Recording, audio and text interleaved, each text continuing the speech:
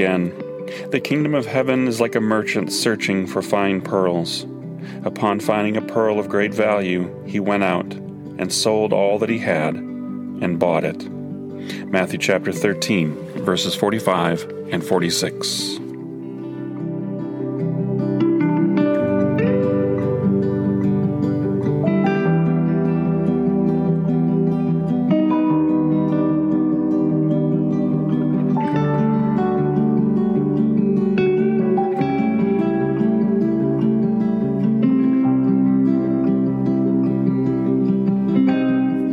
What is the value of the kingdom of heaven, and what is the cost of discipleship?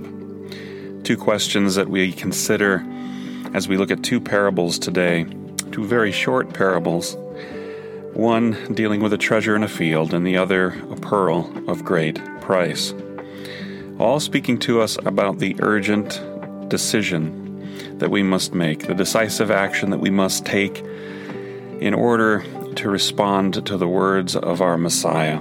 What is he saying to us? Well, we'll consider that in just a moment. As we looked last week at the parables of the lost sheep and the lost coin, again, Messiah was calling us to decisive action. As he calls us into a ministry of reconciliation, crying out to humanity, you are lost, but you can be found. And the beautiful thing is that when Messiah calls us into this ministry, as he commissions us in the Great Commission, we don't have to be of a particular financial or social standing. We don't have to be scholars.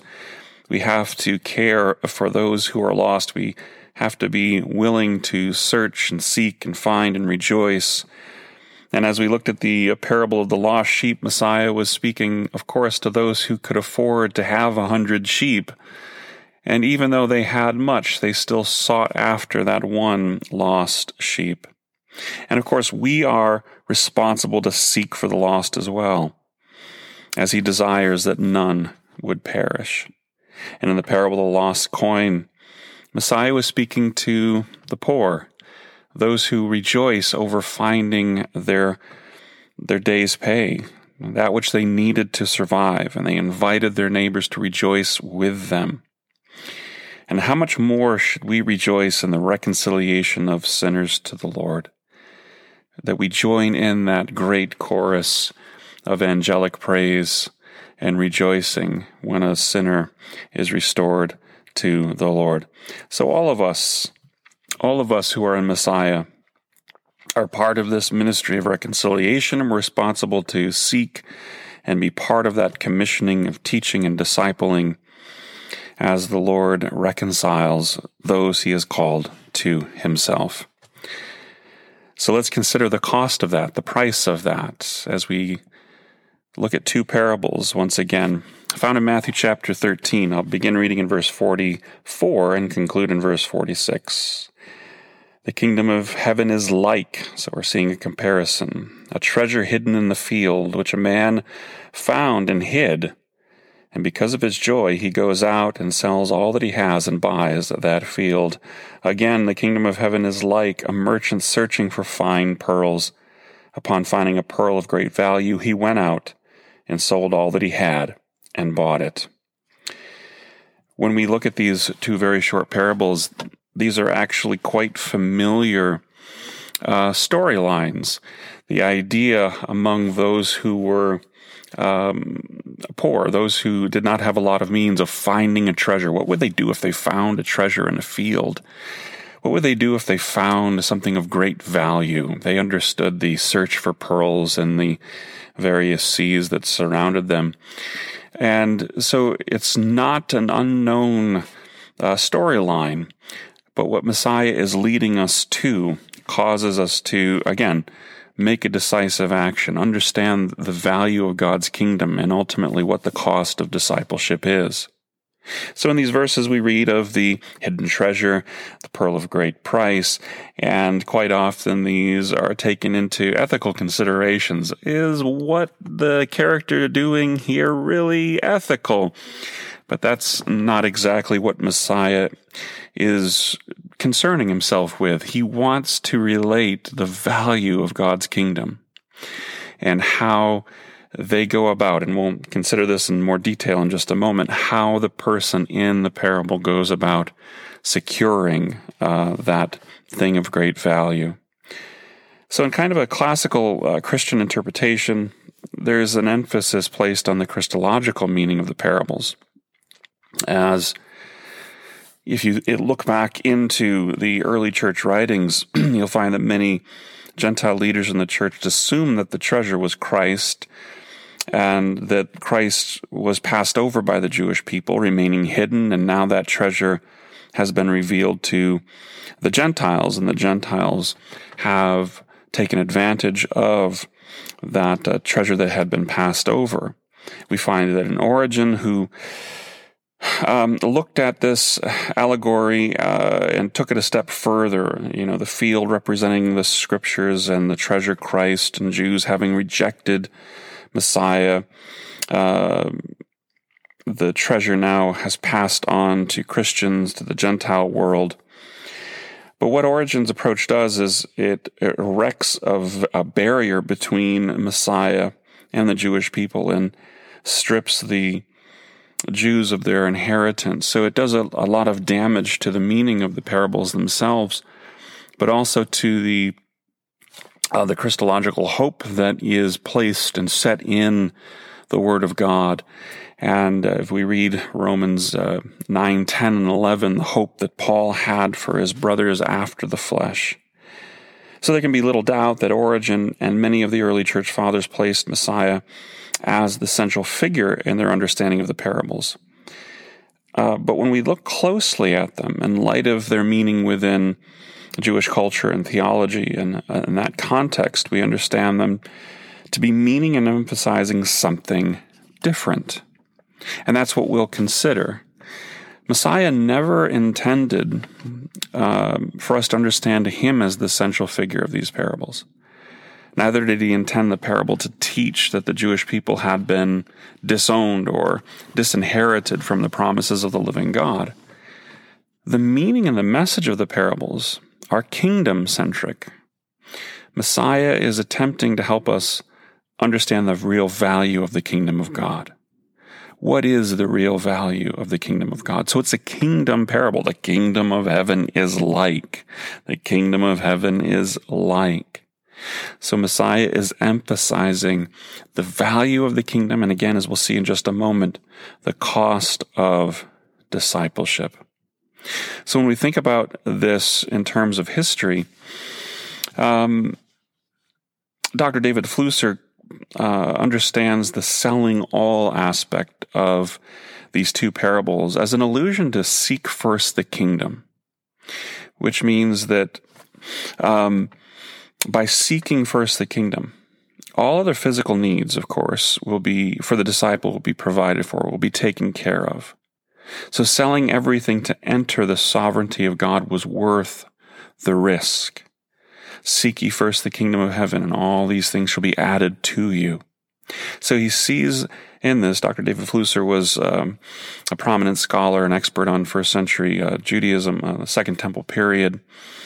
And as he is reading, he's also a wonderful New Testament scholar, but he was not a believer in the Messiah. So he sees the selling all as that allusion to seeking first the kingdom of God. Lay aside all for the kingdom. And what do we receive in return? It's of inestimable value. We cannot actually place a monetary figure on the value of God's kingdom. And that's troubling to not only modern ears, but also the ears of history. Because we want to monetize, we want to set a financial value on things, because we want to know, how much should we value this? How much should we value this? My wife and I went to, shortly after we were married, when we were kind of looking for furnishings for our first apartment, and ultimately what would be in our first home together,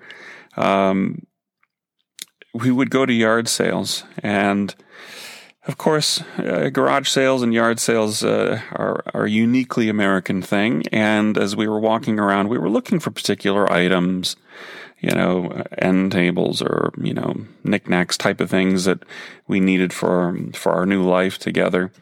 And as we left one yard sale, the lady that was running it, her home, she saw us leaving, having bought nothing, and she came running after us, yelling, "What? No treasures? No treasures?" And we kind of looked at her, a little, because it was very dramatic. But there was, in this, the setting of what essentially was items she no longer wanted. We usually put the things that we don't want out for the yard sale if we're having one. She, knew that we were looking for a treasure, but we didn't find it. So we were looking amongst the discarded items, treasures for our life. So that as I think about these parables, I reflect back on that one instance where she knew we were looking for treasures and we did not find it there. So the value of things, we want to set a value. How much is this worth? Something that may look absolutely worthless to us may be something of tremendous value for someone else. And Messiah is emphasizing that the kingdom of God is everything. There is nothing of this creation that can compare to it in value or importance. So let's consider just quickly an aspect of this, which happens to be the cost of discipleship. The cost of discipleship. If we look at Mark chapter 10, I'll begin reading in verse 17. And Yeshua, Jesus, was setting out on his way. A man ran up to him, falling on his knees before him, and asked, "Good teacher, what shall I do to inherit eternal life?" "Why do you call me good?" Yeshua said to him. "No one is good except one, that is God. You know the commandments. Do not murder, do not commit adultery, do not steal, do not commit false testimony, do not cheat, honor your father and mother."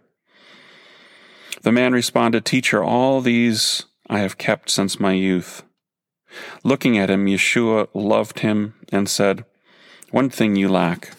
Go, sell as much as you have and give to the poor, and you will have treasure in heaven. Then come, follow me." But at this statement, the man became sad and went away grieving, for he had much property. Then looking around, Yeshua says to his disciples, "How hard it is for the rich to enter the kingdom of God."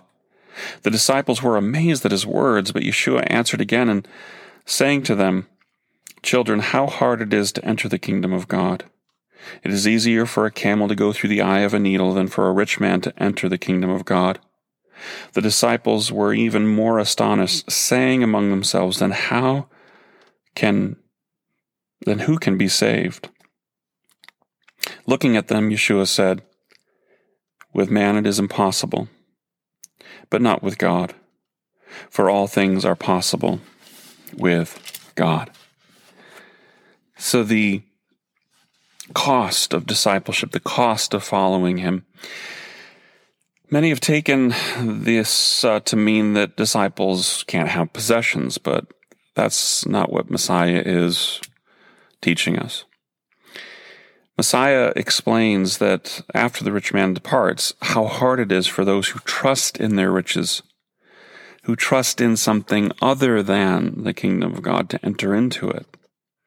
So as we see in Luke chapter 12, 33 and 34, "Sell your possessions, give in kindness, make yourselves purses which do not grow old, a treasure in the heavens that does not fail, where no thief can come near, nor moth destroys. For where your treasure is, there your heart shall be also." So where is your heart? What do you value? What do you value more than the kingdom of God?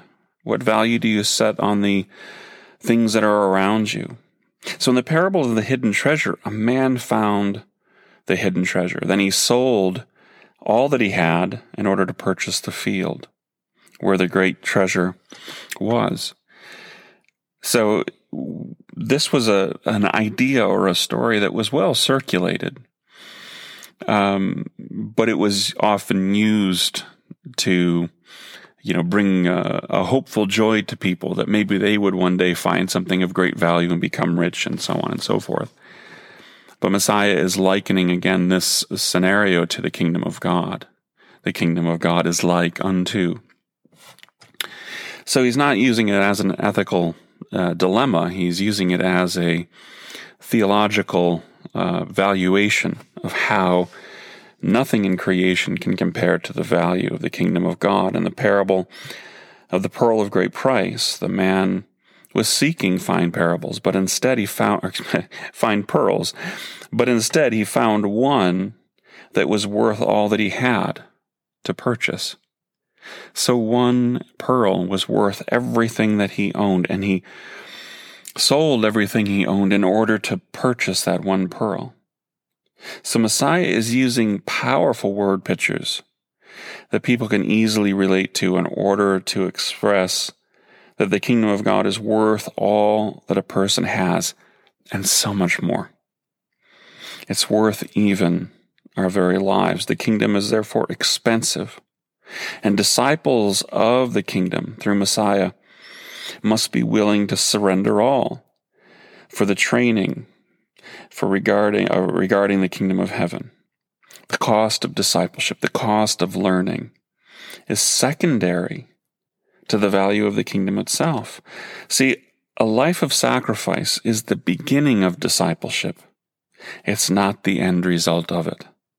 And that is what is being underscored here. The value in the life of sacrifice that Messiah has called us to is not the end result, it's the very beginning. So right from the start, the expectation is set high that you will value the kingdom of heaven above all else. Bonhoeffer said this: salvation is free, but discipleship will cost you everything. Still, I would submit to you that the exchange is well worth the sacrifice. So do we see a theme anywhere in historic Jewish teaching regarding this? Well, we do find some Talmudic stories that are similar to what Messiah is teaching us. So I'll read of Rabbi Jonathan.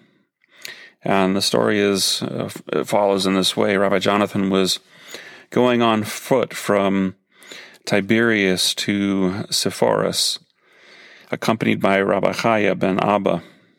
As they passed a certain field, Rabbi Jonathan said, "This field used to belong to me, and I sold it so that I could devote myself to the study of Torah." They came to a vineyard, and Rabbi Jonathan said, "This vineyard used to belong to me, and I sold it in order to devote myself to the study of Torah." They passed an olive press, and he said the same thing, and Rabbi Chaya began to weep. "Why are you weeping?" he asked.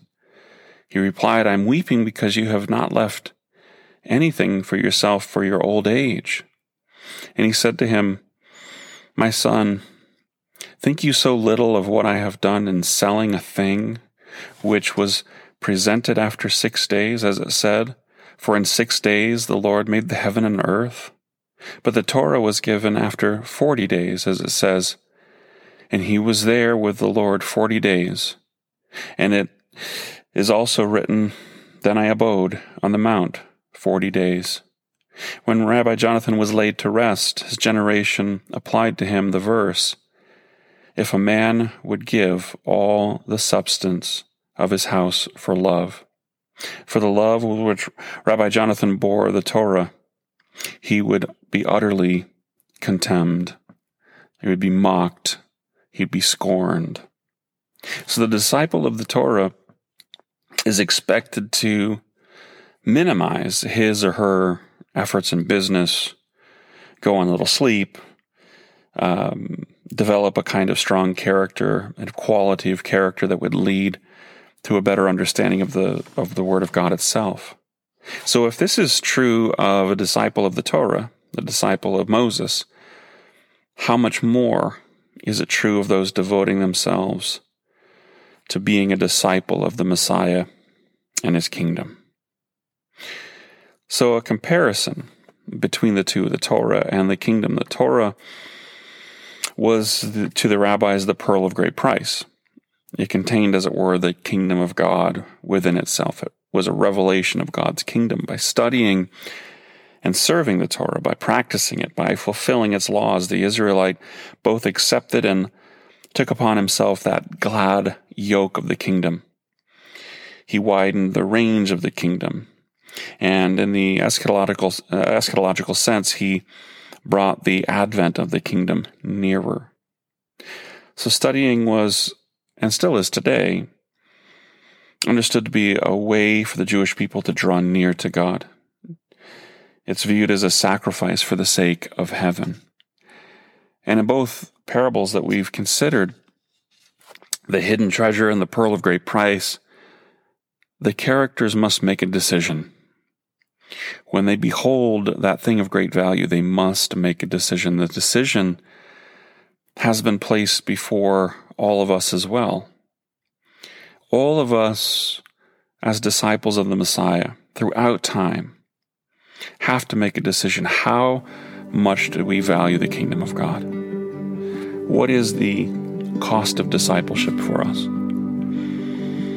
We evaluate that by looking intently upon what Messiah has presented to us, what Messiah has done for us, what Messiah has promised for us, what Messiah has gone to do for us. And not all of us will find some great treasure out in the field. That's not what we set our hope on. And that was the twist in this parable, that many of the poor people that were listening would go, yeah, I'm familiar with that story. I want to find that treasure out in that field. I would sell everything I have to take possession of that field and take possession of that treasure. I would do that. But Messiah is not telling us to set our heart on the earthly treasures, the things of earthly value, but the kingdom of God itself. So it demands a decision on our part. Just how much are we willing to sacrifice to be His disciples? How much are we willing to sacrifice to be His disciples? So that thought, that idea, the cost of discipleship is the very heart of these two parables. What do we value? What do we value more than the kingdom of God? What are we willing to sacrifice for? What are we willing to let go of? What are we willing to take hold of?